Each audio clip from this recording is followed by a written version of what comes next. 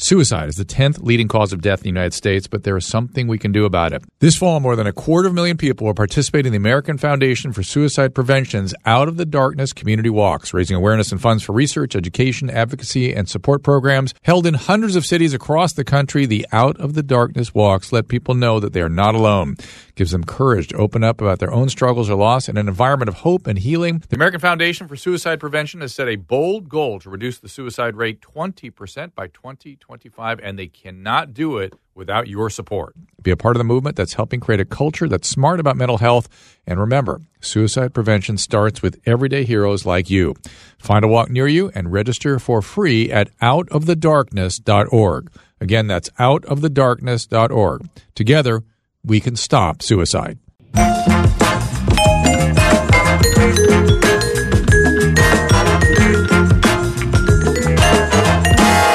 Hey, everybody, welcome to Dr. Drew Podcast. All the usual whatevers. Support those that support us. We appreciate you being here. Check out the contact list at drdrew.com. That opium series, I think you'll be, and also the cancer series, the things you ought to check out. And if you get on the contact list, we send you that stuff automatically. And if you ever wondered how we got in this mess, we chronicle that for you there. You can read all about it. But right now, I am very excited to welcome Massimo. And Massimo, I've got a big ignorance on the last name, so here it goes. Pigliucci? Did I get it? Yeah, that's close enough. Pigliucci. Yeah. And I want you to know that I am a huge fan of yours. I am sort of one of these guys that troll through podcasting, and I've found you in all your incarnations. Both on the stoicism front and the success literature, all that stuff you've been doing, and all the skepticism about parapsychology and pseudosciences. I've found you all over the place. And I asked to book you, and I really am privileged that you'll come on this show. So thank you for being here. It's a pleasure. Thank you. So let me give you your particulars. A book is How to Be a Stoic, Using Ancient Philosophy to Live a Modern Life. And that's sort of what Massimo is famous for, is the stoicism. We'll get into some of that. He's a professor of philosophy at City College, New York, right? Yes, correct. And you were an evolutionary biologist at Stony Brook at one point, too. So you've sort of gone from evolutionary biology into philosophy, which is what fascinates the hell out of me. Yes, it was an interesting journey. So, and you can follow him at and here's the last name spelling, Pigliucci. Also, the website is platofootnote.org. Let me just start with you. What's on your mind these days? What's occupying you? I'm about to finish 2 books, and which are actually due in like a few weeks, which is an unusual thing for me. One is actually a book that I'm co-authoring with a friend of mine, Greg Lopez, and it's a book of exercises in stoicism. So it's just practical. It's a practical workbook. It's written pretty much like a cognitive behavioral therapy book. So it's something that you start reading and practicing and taking notes and things like that. And it's been a lot of fun to put it together, and it's almost done. The other one is a collaboration with a number of authors. It's an anthology, which I'm putting together with my friends and colleagues, Sky Cleary and Dan Kaufman. Both of them are philosophers. And the book is tentatively called Philosophies of Life. And basically what it is each chapter is written by an author who is often but not always a professional philosopher, but more importantly, somebody who has been living a particular kind of philosophy. And so we present the reader with 14 different ways of living your life philosophically, basically, from Buddhism to Stoicism, from existentialism to secular humanism, passing through Taoism and Confucianism and Christianity and so on and so forth. And it's been incredible, a lot of fun to put it together. And to be fair, that's really what philosophy, one of the designs of philosophy was how to live the good life. Yes, philosophy originated that way, right? Both in the East and the West. I mean, the early Eastern philosophies are things like Buddhism, which was definitely, started out as a very practical approach to life, and then eventually it also included scholarship and investigations of a little bit more of a esoteric type, such as studies in logic or studies in metaphysics, but mostly what it started out it was practical ethics. And the same goes for the Western tradition in the Greek and Roman worlds. The it is true that the pre-Socratic philosophers were interested in what we would today call science as well as metaphysics, but pretty much from Socrates on, the emphasis has been on, how do you live your life? In fact, that's the meaning of the word ethics. Ethics comes from a Greek word that basically means, character and living socially. So it's the study of ethics in particular, and the study of philosophy more broadly, started out as a question of, how are we supposed to be living this life? What are we doing here, and how do we manage to navigate it in the best possible way? My friend, I think you've run across Ryan Holiday, another sort of yes. popularized Stoicism. And Stoicism or Stoic philosophy was, interestingly, sort of a cognitive construct, almost like CBT in its little kind of way. And I think that's why you're sort of setting up the book that way, right? Because Stoicism really was how to use your thinking to overcome adverse emotional states or adverse states of living. Correct. Among the Western philosophies, Stoicism was arguably the most practically oriented, and in fact, it's not a coincidence that some of the cognitive behavioral, cognitive type therapies that started evolving in the 1950s and 60s, such as CBT, but also rational emotive behavioral therapy and a few others, were actually directly inspired by the Stoic authors. I didn't realize. I did not realize they were actually inspired by that. That's interesting. Yeah. Some of the early writers in CBT and REBT were actually directly reading and sort of trying to update Epictetus and Seneca and Marcus Aurelius. Are you still doing the Rationally Speaking podcast? No, the Rationally Speaking podcast keeps going, but it's my friend Julia Galef who was the co-host with me for the first, 130-something episodes. Yeah. I heard you there, and then you disappeared. I was wondering if you're going to keep doing them. Yeah. So, I want to get into a little bit of a conversation about meaning and happiness, but before I do, I have sort of a weirdly technical question I think I've heard you speak about before, and I want to just pick your brain on a little bit. So whether Mark Aurelius and his sort of pensées was truly a philosophical treatment, let's say. It was really just his thoughts for living, and this extraordinary, he wrote down some notes. Here's this great leader wrote down notes for living that had a Stoic tone to them, and people argue that I guess there's no sort of cohesive philosophy within it. I think you would say otherwise, wouldn't you? Yeah, yes, and I think I'm not the only one. There is a really nice book that came out 2 or 3 years ago by William Stevens, I think is the name of the author, and the title of the book is Marcus Aurelius, A Guide for the Perplexed. Yeah. And which is a great title. And the other makes an interesting analysis, builds an interesting analysis of Marcus. So on the one hand, yes, it is true that the Meditations were his personal diary. In fact, originally they were not called the Meditations. They probably didn't have a title at all. When they emerged a little later on in the late Roman history and early medieval history, they were referred to as to himself. The title, the title that was given to them was to himself. They became known as the Meditations only much later. So it is the case that this is not a treatise on Stoicism. This is not an exposition of Stoic philosophy. It is redundant. You can see that he goes over the same themes over and over, and it is a little bit preachy. But the reason for that, but he's preaching to himself, though. Exactly. He's preaching to himself, and the reason he's redundant is probably because he was making similar mistakes over time, and he went back and said, oh, damn it, I did it again. So let me remind myself of why I shouldn't do these kind of things. Right. That said, it's beautifully written. The original is in Greek, which was kind of interesting because, of course, Marcus was Roman, and so you would expect it to have been written in Latin, but Greek was the tongue of the elite, basically, and so especially the literary lingo. So he wrote it in Greek. It's beautifully written. There are some really excellent translations, even recently. One of my favorites is probably the one by Robin Hard that came out a few years ago for Oxford Classics.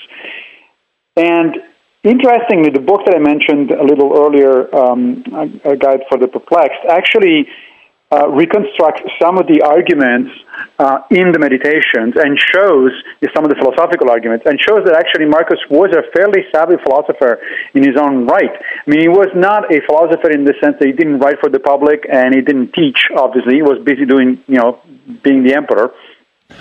But he had studied with some of the best philosophers in Rome, and in particular some of the best Stoic philosophers. So it's very clear that the book is, in fact, mostly about Stoicism. It's largely informed by Stoicism. But he also makes, again, to himself, some interesting arguments that have been reconstructed, and they really look like good, solid philosophical arguments. So the guy knew what he was doing. Is there one that stood out for you? One argument? There is a number of them. For instance, he does. He reconstructs one of the standard Stoic arguments for why we should care for each other, essentially. Yeah. And the argument goes something like this. It's like, look, we're all part of we're part of the same cosmos. We're literally bits and pieces of the cosmos. The cosmos, according to the Stoics, was a living organism, essentially, which was endowed with rationality. That's what they call the logos. Now, in modern terms, we don't think of it that way. Obviously, we think of the universe as whatever fundamental physics says the universe is. But it is still true, of course, that the universe is, in fact, organized according to rational principles. I mean, otherwise, science itself would be impossible. So Marcus says, look, you are part of this gigantic thing, the cosmos, and a very important part of this, as far as you're concerned, is the cosmopolis, the human cosmopolis, the human race as such. We have a natural tendency to be cooperative and to care about other people. Sounds like Adam Smith. And therefore, that's the Adam Smith theory of moral sentiments, right? Correct. In fact, Adam Smith, not coincidentally, was influenced by the Stoics, and so was his friend David Hume. Hume was? Oh yes, absolutely. Even though Hume was more sympathetic toward the skeptics, as you might imagine. Yeah. He wrote a beautiful essay on Stoicism where it comes across as really sympathetic to the philosophy. So one of the interesting things about Stoicism is that although officially, so to speak, the Stoic philosophy ended, the Stoic schools ended with the second or beginning of the 3rd century, and they did not reemerge until the 20th century, in fact, there is a significant sort of thread among major figures, especially major philosophers, both during the Middle Ages and then the Renaissance and into the Enlightenment, of people that were influenced by Stoicism. So you see these things popping up all over. It's, as you mentioned, Adam Smith and David Hume and Baruch Spinoza. Kant was influenced by the Stoics. I mean, there's logic, and of course, a lot of the Christian writers. I really think, in a weird way, Sartre is sort of a bizarre distortion of Stoicism. If you think about Epictetus and the way he, overcome, everything is what you create, essentially, or you make everything in your life. And Sartre sort of took that position and then did weird things with it. Right, he went in a very different direction. Yeah. That's right. So let me finish the argument with Marcus. I guess I don't want to leave it just hanging in limbo. So the idea was, so we're part of this thing. We have of this big community. We have a natural tendency to cooperate with other people and to care about other people. It stands to reason, therefore, that we extend that natural tendency. We have a tendency to care for people that we actually know, people that are around us. Our caretakers when we're little, and then eventually, our friends, our extended family, and then the people who live in the same city. But Marcus says, but we all live in this much larger city, the human cosmopolis, which is part of this gigantic thing called the cosmos. So it stands to reason that you basically keep enlarging, keep expanding the sphere of your concern, and outside of what just happens to be your concerns in terms of accidents of history or your personal history, to gradually more and more people, because after all, reason tells you that those people are exactly like you are. Mm. They're endowed with the same characteristics. They care about the same things. They feel in the same way, and so there's really no reason for you to treat them differently. That is the fundamental idea, a Stoic idea of cosmopolitanism, which for the time was way in advance of most other people's thinking.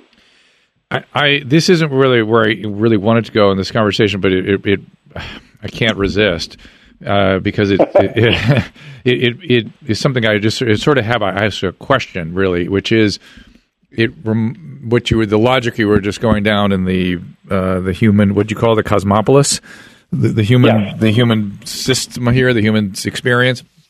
One of the things that always mystifies me about altruism and conversations about the biological basis for altruism, and perhaps that the selfish gene is interested in saving the genetic endowment of the close kin.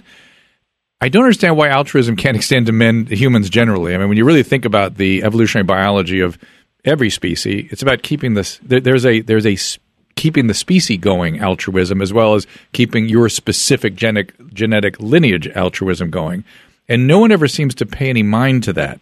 The fact that a species, as such, is interested in putting the genetics of that species forward. And so when people jump off the bridge into the freezing water to save the kid that's not related to them, to me that makes perfect sense from a species standpoint. Of course, if it's their child, it makes it's easy to make sense of that. Right. But no one seems to make any mind to the species perpetuating itself. Am I wrong there? Well, there's a reason for that. So I think that what you're talking about is the borderlines, the very interesting borderlines between biological evolution and cultural evolution. So biologically speaking, we are supposed to care, of course, for our close relatives because they carry our genes, or a significant number of copies of our genes. And you can argue by arguments based on something called group selection that we should care about other members of our own group, even if we're only distantly related to them or not related at all, simply because our survival depends and our thriving depends on members of our group. So it's sort of looking out for one another increases the survivability of the individual. Yeah. Correct. But the size of that group tends to be pretty small. In fact, for most of human history, the size of the in-group, so to speak, was it's been estimated to between 60 and 120 people or something like that. Yeah. That's not a lot. Yeah. Right? Now, evolution has also apparently endowed us with a natural tendency for xenophobia. And tribalism. Yes, tribalism. The reason being that likely, nobody knows for sure, but likely what happened was that, if somebody that didn't look like you were coming into your group, more likely than not, this person was trouble. Mm-hmm. And so being skeptical, being, even hostile to people that were coming from outside the group was probably adaptive. So what that has meant throughout a lot of, human history is that we had a fairly powerful biological instinct to cooperate in group, but not with other groups. Now, that started changing, I think, or arguably, after the invention of the evolution of language, and especially the invention of agriculture, when groups started getting larger and larger.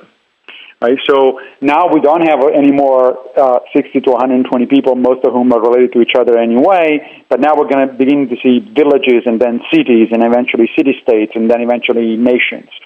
Now you're talking about a large number of people with whom it makes increasing sense to cooperate because you are interrelated, but you don't have any interrelated in terms of interdependence, economically, in terms of goods and so on and so forth, and even defense. Mm-hmm. But you don't have that instinct biologically. We don't have an instinct to cooperate biologically with people that are on the other side of the world or even at the other side of our city because we don't know them, because we're not related to them, because we didn't grow up with them.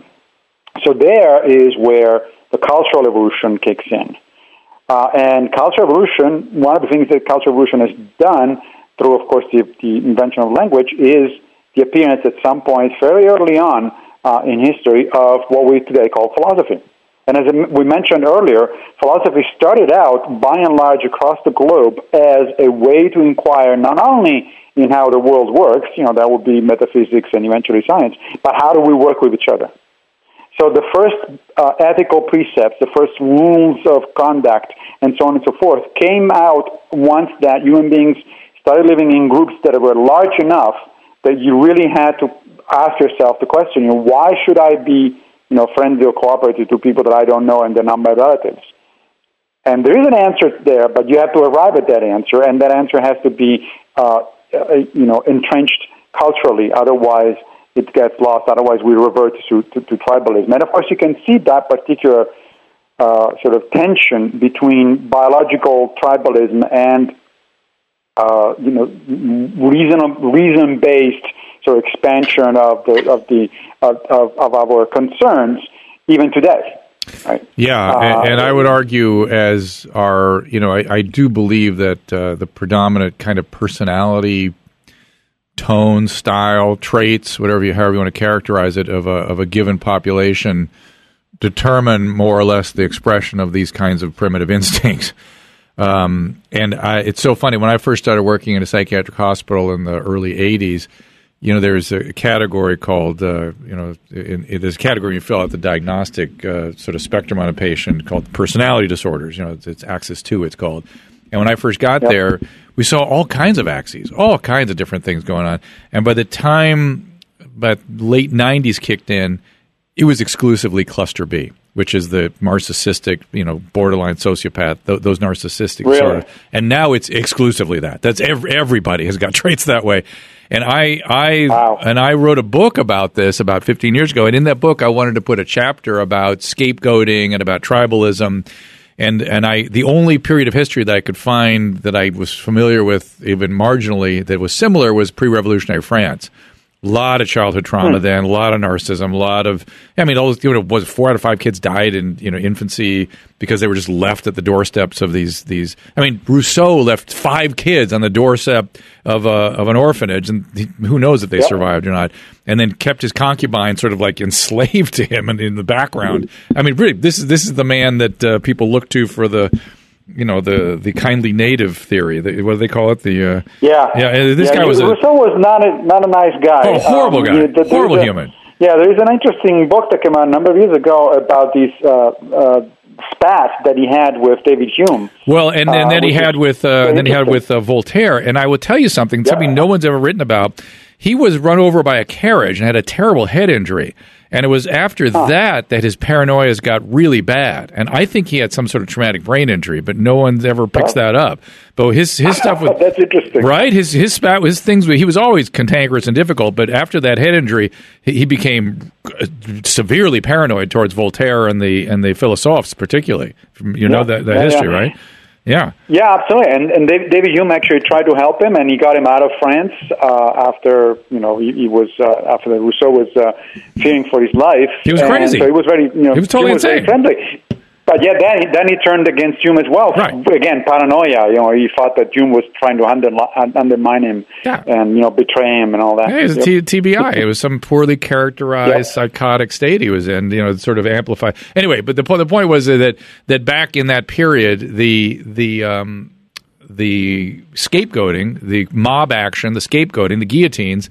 I thought we were headed towards something like that, and that's what I think we're seeing now in social media. I think that's exactly what that is. Yeah, I was going to say social media certainly is not helping with the narcissism stuff, is it? Well, I think it's where the mob gratifies its narcissistic impulse through destruction of others. It's all scapegoating mechanisms. I want to welcome True Niagen to the show. True Niagen is a dietary supplement designed to boost key cellular resource called NAD, or nicotinamide adenine dinucleotide. And there's a lot of research on this today. I've been watching it for a while, and I became intrigued. Now, the science is preliminary, but studies are showing some very promising results. Promising enough that it's got me taking it. It's thought to maybe improve how we age. It's thought to improve how our muscles function. And what's exciting about this is the research indicates that it also may potentially help with cellular metabolism, regulation of circadian rhythms, and even hopeful, as I said, slow the effects of aging. Now, early studies, the science out there is impressive, but this is, again, just in the early stages of development, but the biohacking community has really gotten behind the research. I've been intrigued by the possibilities surrounding NAD and the research behind True Niagen. I suggest you check out their website for yourself. And you and I had the chance to speak with the company's chief scientific advisor, Dr. Charles Brenner, right on my podcast, and it was a fascinating and enlightening discussion that piqued my interest in all the possible applications for a product like this. Definitely check out that episode for yourself. You'll see. To learn more about the research, science, and the True Niagen supplements, visit TrueNiagen.com. That is TruNiagen.com. All right, our friends at TrueCar, of course. They don't want to confuse you with all that terminology that, none of us really understand. MSRP, right? What does it stand for? Invoice, list price, dealer price. It confuses us, and it's probably designed to do so, I imagine. But what you want is the true price. And now you get true price from TrueCar. Now you can know exactly what you're going to pay for the car you want, including fees and accessory, before you even get to that dealership. And TrueCar dealers show you the true price on cars like the one you want, all from the comfort of your home. And how do you know your true price is a great price? Well, TrueCar shows you what other people paid for the same car you want, right? You get to study a scattergram, so you see the range of prices paid in your area, so you know you lock in a good price. But that price is the true price, and the true price is set competitively by these TrueCar certified dealers so they can win your business. You will be happy with the true price. So when you're ready to buy new or used, don't forget, TrueCar has used as well as new cars. Visit TrueCar and you will enjoy a more confident car buying experience. Some features not available in all states. Hey, I want to tell you about Purple Mattress. This is an amazing new product. It's probably different than anything you felt before because it uses a brand new material that was developed by a rocket scientist. It's not like the memory foam you're used to. The Purple mattress feels unique because it's both firm and soft at the same time. So it keeps everything supported while still feeling just amazingly comfortable. It's breathable, so it sleeps cool. And it ends up giving you this zero gravity-like feel. We just had a friend of ours sleep on our Purple mattress, and they raved about it, and they were angry because they paid a lot more for another brand, and it's not as comfortable. They've got a 100-night risk-free trial. If you're not fully satisfied, you can return your mattress for a full refund. But listen, once you try this, you're not going back, I promise. It's backed by a 10-year warranty, free shipping, free returns, free in-home setup, and old mattress removal if you wish. You're going to love Purple. And right now, our listeners will get a free Purple pillow with the purchase of a mattress.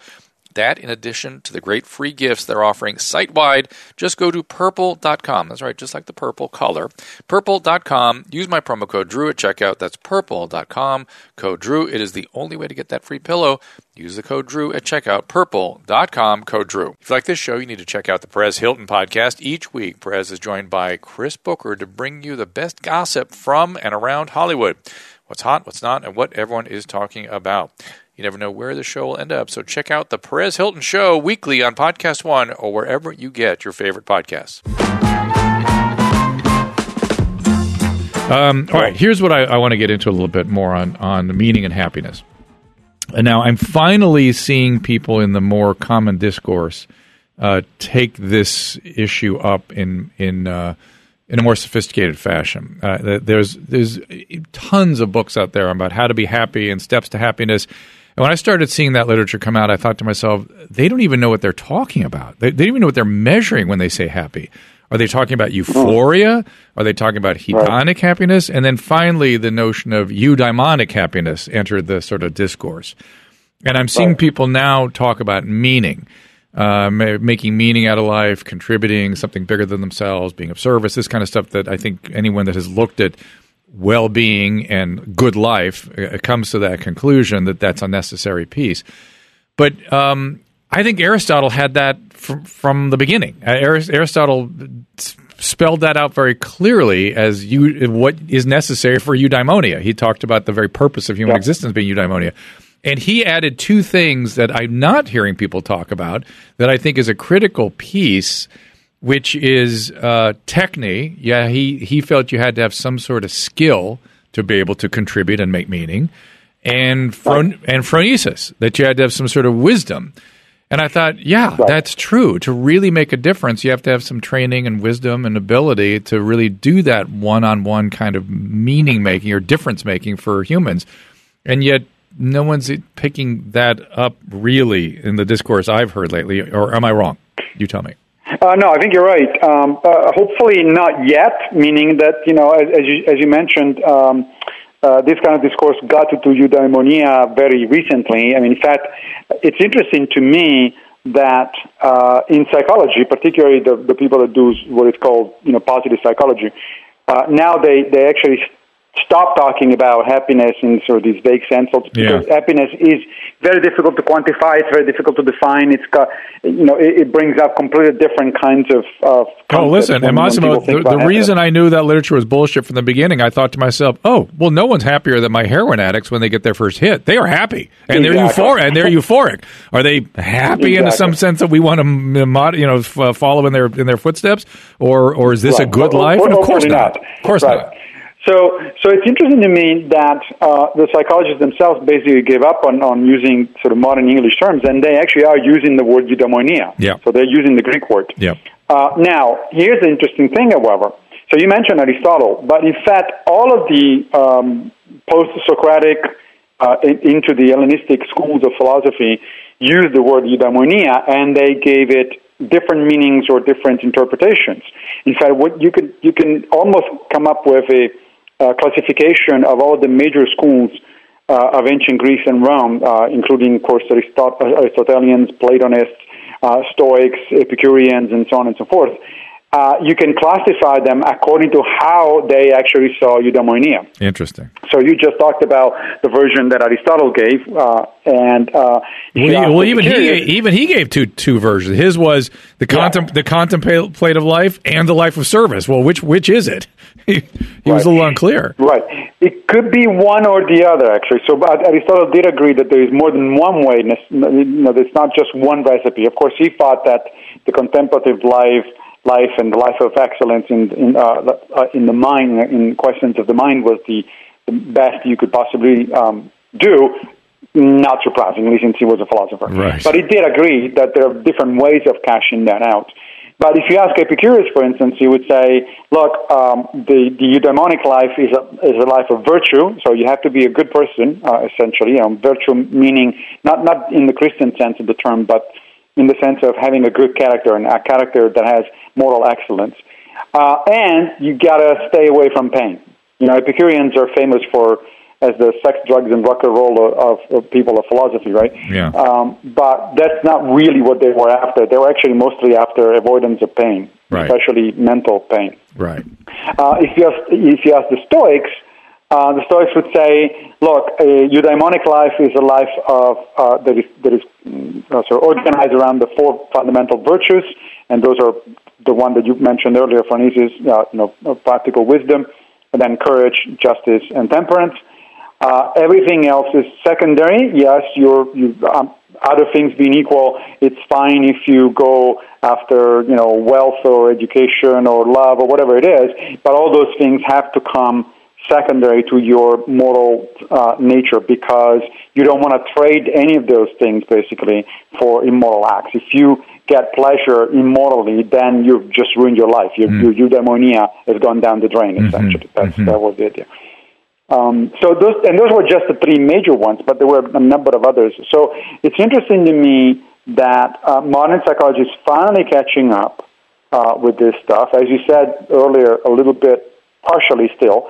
But there was an interesting study that came out a few years ago where a number of psychologists looked into the cross-cultural conception of virtue. And they found a number of interesting things. First of all, every literate society that they looked at, so every society capable of writing, that they looked at has a concept of virtue. Not only that, but this concept of virtue is not random. Even though different cultures have a different numbers of virtues that they recognize and they valued them in a different way, there are 6 that appear to be near universal. And these 6 include the 4 Stoic ones that I already told you. Tell us again. Practical wisdom, courage, justice, and temperance. Practical wisdom, justice, temperance, and what else? Courage. Huh. Yeah.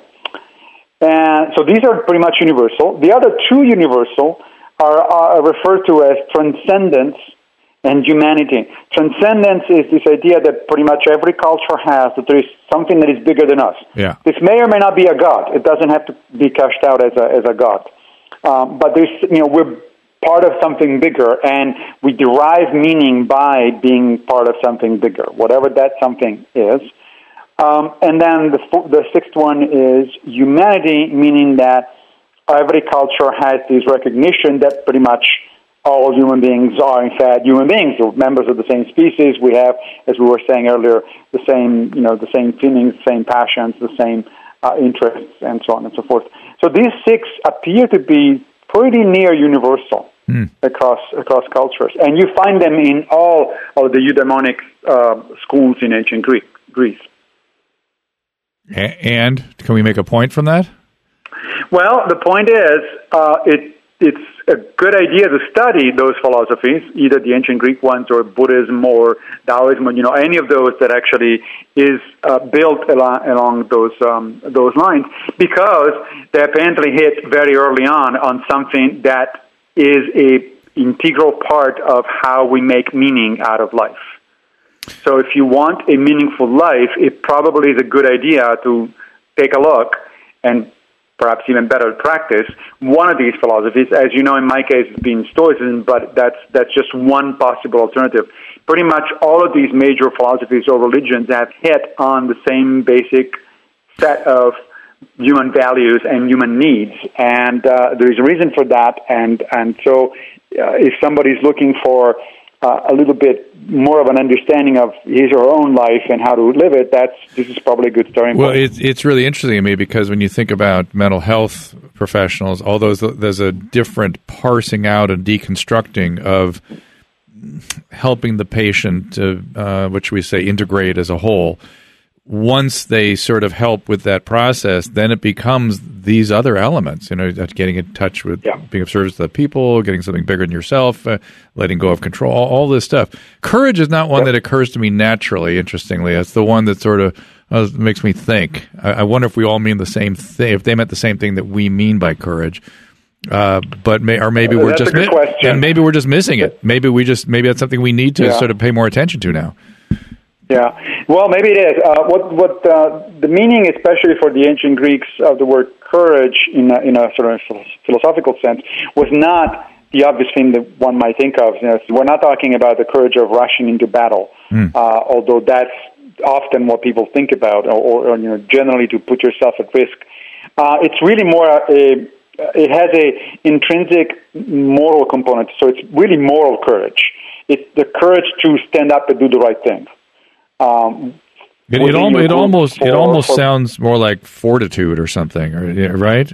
Yeah, yes, you can use that term as well. That's right. And speaking of terms, so how do you translate eudaimonia now? I think we had it wrong as happiness. I know people are using flourishing a lot now as the sort of the best we can do. What do you do?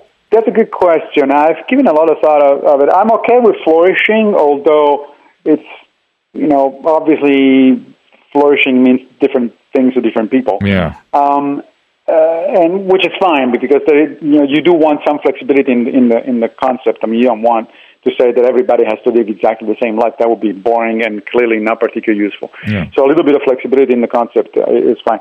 My preferred way of thinking about eudaimonia is that eudaimonia refers to the life that is worth living, meaning when you get to the end of it and you look back, you say, yeah, that was worth it. That was well done. That was something that I'm happy about. That I'm proud of. That's back at least that I'm not ashamed of. That's back to meaning, and making meaning or having a meaningful life, and that's a subset of having a good life, right?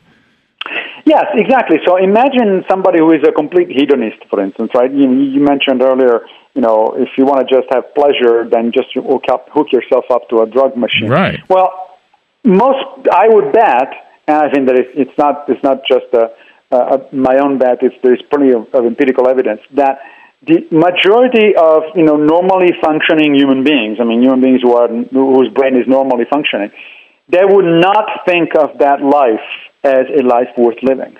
Right. Yes, it may be pleasurable on the moment, right? But if that's all you do for all your life, you get to the end of it and you have had no meaningful relationships with other people, no connections, no sense of purpose, no contribution to society, you really would be hard-pressed and say, yeah, that was a good life. Also, I thought Schopenhauer zeroed in on the sort of, I guess this the word I would use, the misery of pleasure, which is he said, I go from desire to satisfaction right back to desire again. It's like it's never enough. It never goes away. It's fleeting, and then I'm back to that hunger again. That's right.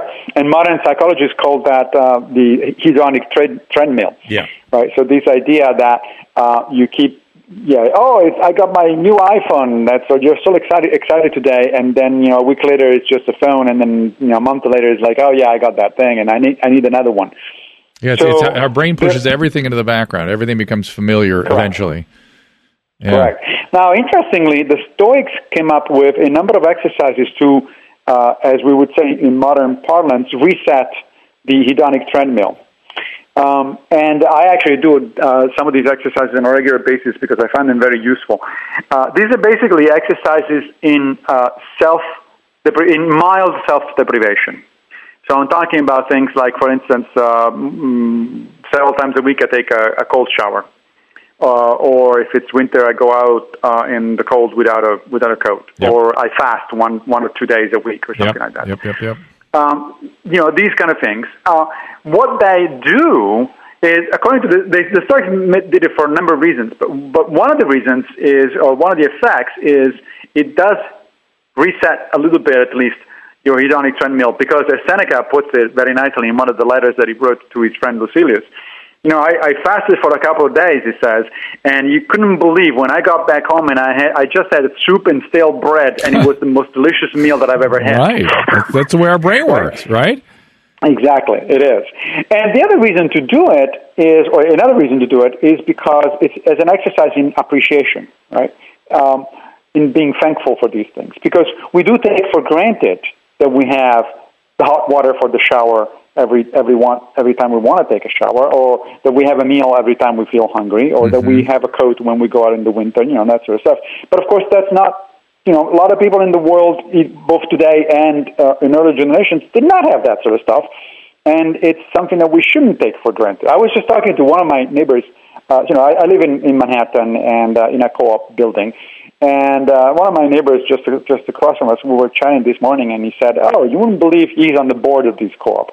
And he said, "You wouldn't believe it. A few years ago, all of a sudden the hot water went out, and it was Christmas Day, and you wouldn't believe the number of people that called me complaining that we have to fix it. We absolutely have to fix it. I can't possibly stay without hot water." And he tried to explain that in New York City on Christmas Day, nobody will come and fix your hot water. Just deal with it, dude. It's not the end of the world. Well, the most traumatic part of this, for me, the most traumatic part of the story is that you live in a co-op. So, I'm so sorry. Yeah, that's right. It's got its ups and downs. I live in a condo out there, and that's bad enough. The co-op was out of the question. Oh, my God. So right, but the point is, it's interesting because, again, the Stoics also thought about this, that is, look, you're actually more resilient than you think. You can deal with the temporary lack of these kinds of things, the comforts of everyday life. It's okay. You can survive this kind of thing, and in fact, it's a good idea that you do it on purpose from time to time, because you know what? One of these days, the hot water mindset, go away on Christmas morning. But not only that, Gary here, who's our producer, has heard this. You've heard this cold water story many times, yes? Sure have. Adam Carolla advocates that everyone should take a freezing shower or dump in a cold pool every day, and that even if you don't need to, it's a way of toughening yourself, building grit, and maybe resetting the hedonic tone, as you're saying. So, in fact, as a biologist, I can tell you, I looked into this. It turns out, this one obviously the Stoics didn't know, but it turns out that it also boosts your immune system. That makes sense. So, there's a lot of reasons to do it. I'm trained as a biologist, too, and does it bother you how poor the general public understanding is of biology? I mean, the stuff that's in the lay press and the way people in authority talk about I heard somebody talking the other day. I think it was Scott Adams, and I said, "Please, Scott, just stop. Don't talk about this anymore. You don't understand biology." And very smart, particularly the engineers and the people that are used to a much more concrete, less probabilistic kind of world. They just don't understand biology. It drives me crazy. Yeah, it used to bother me much more than it does now. Since I started practicing stoicism, the approach there is, you know what? Other people's opinions are not up to you. Okay, fair enough. and what you have, well, the positive part of that is, so the Stoics would say, look, either explain it to them or put up with it. Yeah. So if you want to spend the time, to call somebody up or to write with somebody and say, look, actually, I'm an expert in this area, and what you just wrote or said, it's incorrect. Here's the right version. By all means, go ahead. Otherwise, just put up with it. Well, we have kind of a death of expertise in this country right now. So expertise is immediately looked at with skepticism, right? Yeah. And then my point isn't that they're necessarily wrong. It's that their whole of thinking, the way of thinking about biological systems, is so deeply flawed that's what makes me sort of troubled. Is that this is not it's not a narrative. Biology is not a narrative. And everyone wants to make it a narrative, and as soon as I hear a narrative, I go, stop, just don't even go, just don't even talk to me. Well, that's true, but we are storytelling animals. I know. I'm sympathetic to why it happens. I just wish that they would understand that it doesn't apply in biological systems. So, if you'll permit me, I'm curious. Do you miss biology? Do you still do a lot of evolutionary thinking? And why did you leave evolutionary biology? I do miss the lab work because the relationship with your graduate students, if you're a scientist, is very different than the one you have with as a philosopher. As a philosopher with my graduate students, I see them once, maybe a week or a couple of weeks over a glass of wine, and we talk about progress on their dissertation, which is not unpleasant. Well, I should say not. Sounds quite idyllic. Right, but it's very different than being in the field with your graduate students or being in the lab every day, shoulder to shoulder and trying to solve problems. Crunching numbers, miss.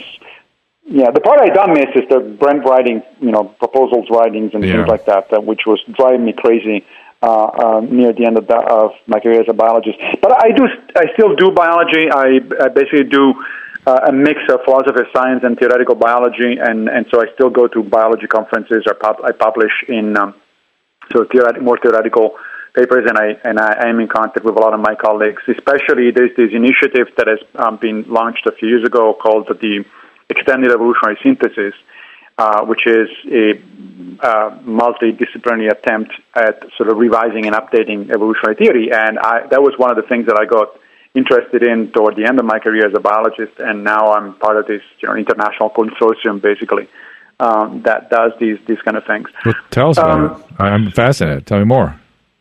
Yeah, it's called. In fact, you can check it out online. It's called. I think the website is called EES Updates or something like that. And the standard evolutionary synthesis is basically this idea that the modern version of evolutionary synthesis, which is referred to as the modern synthesis, evolutionary theory, which is referred to as the modern synthesis, came out between the 1920s, was formulated between the 1920s and the 1940s. And it was spectacular. It managed to update the original Darwinism and to incorporate, the birth of genetics, the discovery of Mendel's laws and things like that. And eventually incorporate also the origin of sort of statistical genetics. But then, pretty much the same basic theoretical framework has been used in the 50s, 60s, and so on until today, with little or no further update. And in the meantime, biologists, of course, have discovered a bunch of new phenomena and and they come up with a bunch of new interesting concepts, such as phenotypic plasticity, for instance, the idea that a single genotype can produce very different-looking forms in response to different environments, so that genotypes are inherently plastic. They do different things depending on the conditions. Some of that's epigenetics too, right? Correct. Epigenetic inheritance is another one. Something called niche construction, which is a concept that comes from ecology, according to which a number of organisms basically inherit bits and pieces of their environment in a reliable way, so that they don't have to start everything from scratch every time. So there's some kind of extra genetic and extra organismal inheritance.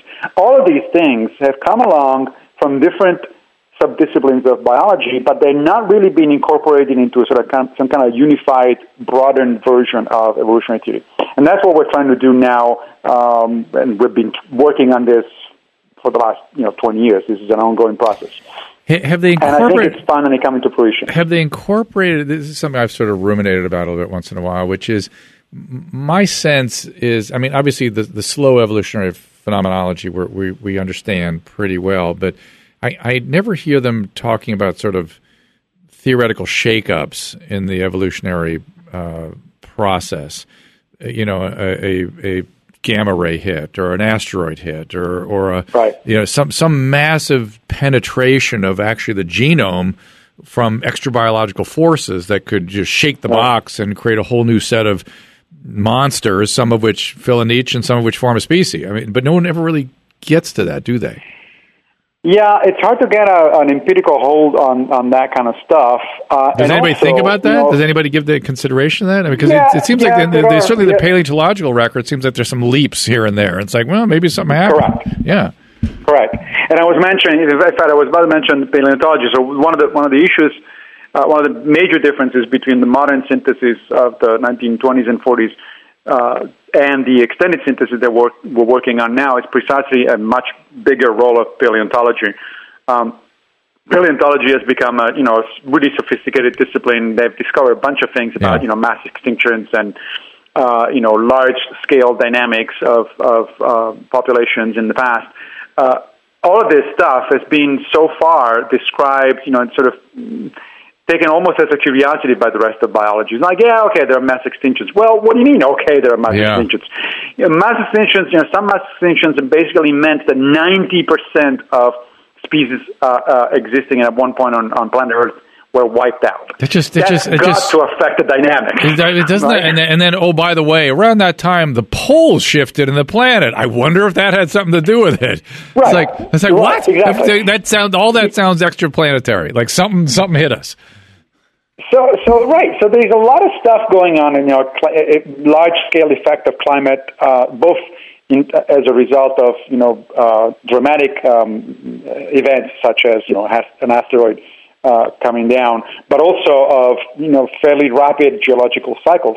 All of that stuff has been known for some time in paleontology, but it really has not been incorporated in any kind of organic sense in a sort of broader picture of evolutionary theory. So that's the kind of stuff that we're trying to do now, and it's very exciting. There's a lot of people working on it. Hundreds and hundreds of laboratories across the world are working on this stuff, and there's now a decent literature on it. There's a number of books that have come out even recently on this issue, and of course, lots of technical papers. There's not much in the way of treatment for the general public, I must say. I know. There are a few things here and there, but not that much. Well, this sort of I consider you sort of part of the intellectual dark web in an interesting way, and I think that's sort of an evolving. I mean, you're not like Sam Harris and all those guys, but you satisfy. You take people that are hungry for information are going to find you. I'm sure of it because I just. You know it when you hear it. Yes. and I consider that all the intellectual dark web. And I'm imagining that's where this conversation will get expanded. But you said that the writing for money was driving you crazy. Is that the reason you left biology? The grant writing? No, it's not. It was a midlife crisis that really prompted me to it. And what happened was that I was a tenured full professor at the University of Tennessee at that point. And then, as you mentioned earlier, I moved to Stony Brook for 5 years, still as a biologist. But I started feeling like, both in my career and sort of life more generally, I was beginning to coast. Doing the same things because I was comfortable doing certain things. Yeah. And that's not atypical. I mean, a lot of academics do get to that point and they start looking around for something different to do. What is atypical is that, in my case, instead of looking to other areas of biology or even other areas of evolutionary biology itself, I cast the eye across campus and I went to the philosophy department. Had you always had a sort of inclination that way, or is it just some impulse out of the blue? It was both a combination of a long-standing interest and of serendipity. The long-standing interest is because I grew up in Italy where in high school you have to take 3 years of philosophy. And in my case, I was lucky enough that I had a wonderful teacher and she really made the subject come alive. So ever since that point, I've always kept an eye on philosophy, mostly philosophy of science, but even more broadly philosophy, as my own little sort of side readings. the serendipitous part was that when I was during that period at the University of Tennessee, UT Knoxville hired a brilliant young philosopher of science named Jonathan Kaplan, and Jonathan had just defended his thesis at Stanford on gene-environment interactions, which is what I was working on as a biologist. And sure enough, he had cited several of my papers. So he looked me up when it came to campus, and he said, "Hi, I'm a philosopher, but I know your work, and I'd like to meet for coffee." And we did, and we hit it off very well. We became friends. We started collaborating, started writing papers together, alternating between philosophy and biology journals. Wow. And one thing led to another. And at some point, I remember we were having lunch. And I said, "Jonathan, so I've been looking for something different to do. So why not going back to school?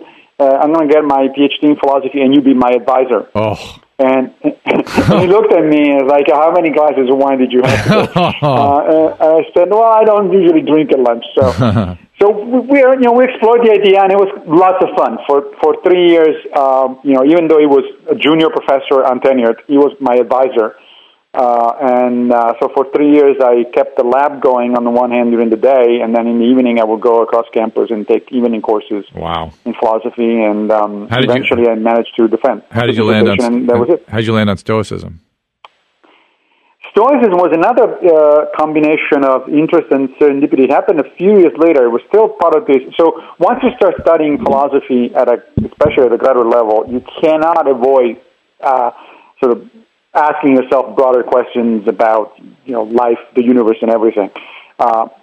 The first two courses that I took in graduate school in philosophy were on ethics. The first one and the second was on Plato. So you just can't, get away with doing that and not studying, asking yourself certain questions. Now, the kind of question that I was asking myself was like, okay, what kind of philosophy of life do I have anyway? I grew up Catholic, but I left the church in my teenage years, and ever since I consider myself a secular humanist. But then I increasingly felt uneasy with secular humanism because it felt increasingly more like a laundry list of things that I liked and agreed with than a coherent philosophy. If you look up the different versions of the Secular Humanist Manifesto, for instance, that's what it reads like. It reads like a list of things. And sure enough, I check the boxes and I agree with these things, but then I wonder, why these things as opposed to others? What is it that brings them together? What's the underlying thread? So I was wondering about this stuff, and because I started reading Plato and then I was in graduate school in philosophy, it occurred to me that the right answer was going to be around the area of the ballpark of virtue ethics. And, so when you start going there, the first thing you do, you read Aristotle, and which I did, and it's like, okay, this is interesting, but not quite what I'm looking for. Then I moved to Epicurus. Okay, this is interesting, but not what I'm looking for. And I was looking until one day on my Twitter feed, I saw this thing that said, "Help us celebrate Stoic Week." Huh. And I said, what the hell is Stoic Week, and why would anybody want to celebrate it? But I was curious. As much as anything, I'm amazed that your Stoic training is post-Twitter. Yeah, that's right. So, I knew that Stoicism was in the ballpark of virtue ethics as well, because I studied Stoicism in high school, as I said, in many, many years earlier. I actually, since I also studied Latin, I actually translated Seneca and Cicero.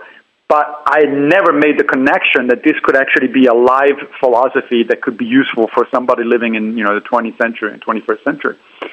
So I started looking. I was curious. I signed up for Stoic Week, which turns out to be an annual event that is organized by a group of scholars and people who are interested in practicing cognitive behavioral therapy. And I downloaded it. I studied philosophy, Stoicism, and I sort of did exercises as a Stoic for a week, and at the end of the week I said, this is really interesting. It clicked. So I committed to do it for another couple of months until the end of the year, and then it was pretty clear that this was making an obvious difference for me on a day-to-day basis. My friends started telling me that I looked much more calm, and I wouldn't get upset much anymore, and I was looking at things in a different way. So I said, you know what? Let me commit for another year, and then now here we are, several years later, and still doing it. Fascinating. It certainly seems like a philosophy that has utility in our time. That's for sure. Hey, I have a crazy question. Your website is Plato Footnote, right? And yes. And it was Alfred North Whitehead that said that all Western philosophy is a footnote to Plato, right? Right, that's right. And yet I don't experience you as a Platonic philosopher. You're interested specifically in the footnotes, aren't you? Or the pre-Plato. That's right. Yes, I think you're right. I'm interested more in the footnotes than in Plato himself. Yes, okay. Just to make sure I got that. I wasn't missing something.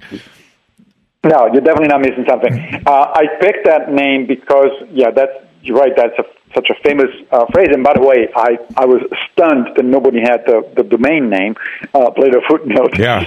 But the idea I think that Whitehead was hinting on is that Plato, and of course Socrates, the early Plato is basically more Socrates, Socratic thinking. Yeah. Everybody came after that. I think it's obviously much more than footnotes, but Plato and Socrates hit on all of the major themes that have characterized Western philosophy for the past, almost 2.5 millennia.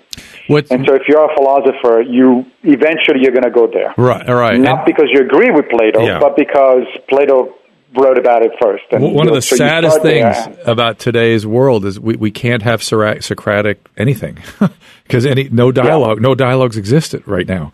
It's all just outrage and yelling. That to me is the scariest thing. Here's the foundation of Western thought. We can't even engage in it right now. But I got to wrap up. I could talk to you for another 2 hours. I would love to do another hour. I'm not kidding. I would love to do another hour with you on just philosophy of science, because that to me is a gigantic and interesting zone. I've heard you speak on it before, and I may even have been the reason I ran and made sure you were booked just to talk about that. I didn't even get to it. So, but I really appreciate you spending some time with me and sharing your thoughts. I hope everyone else gets as excited about Stoicism and philosophy generally, just hearing you talk.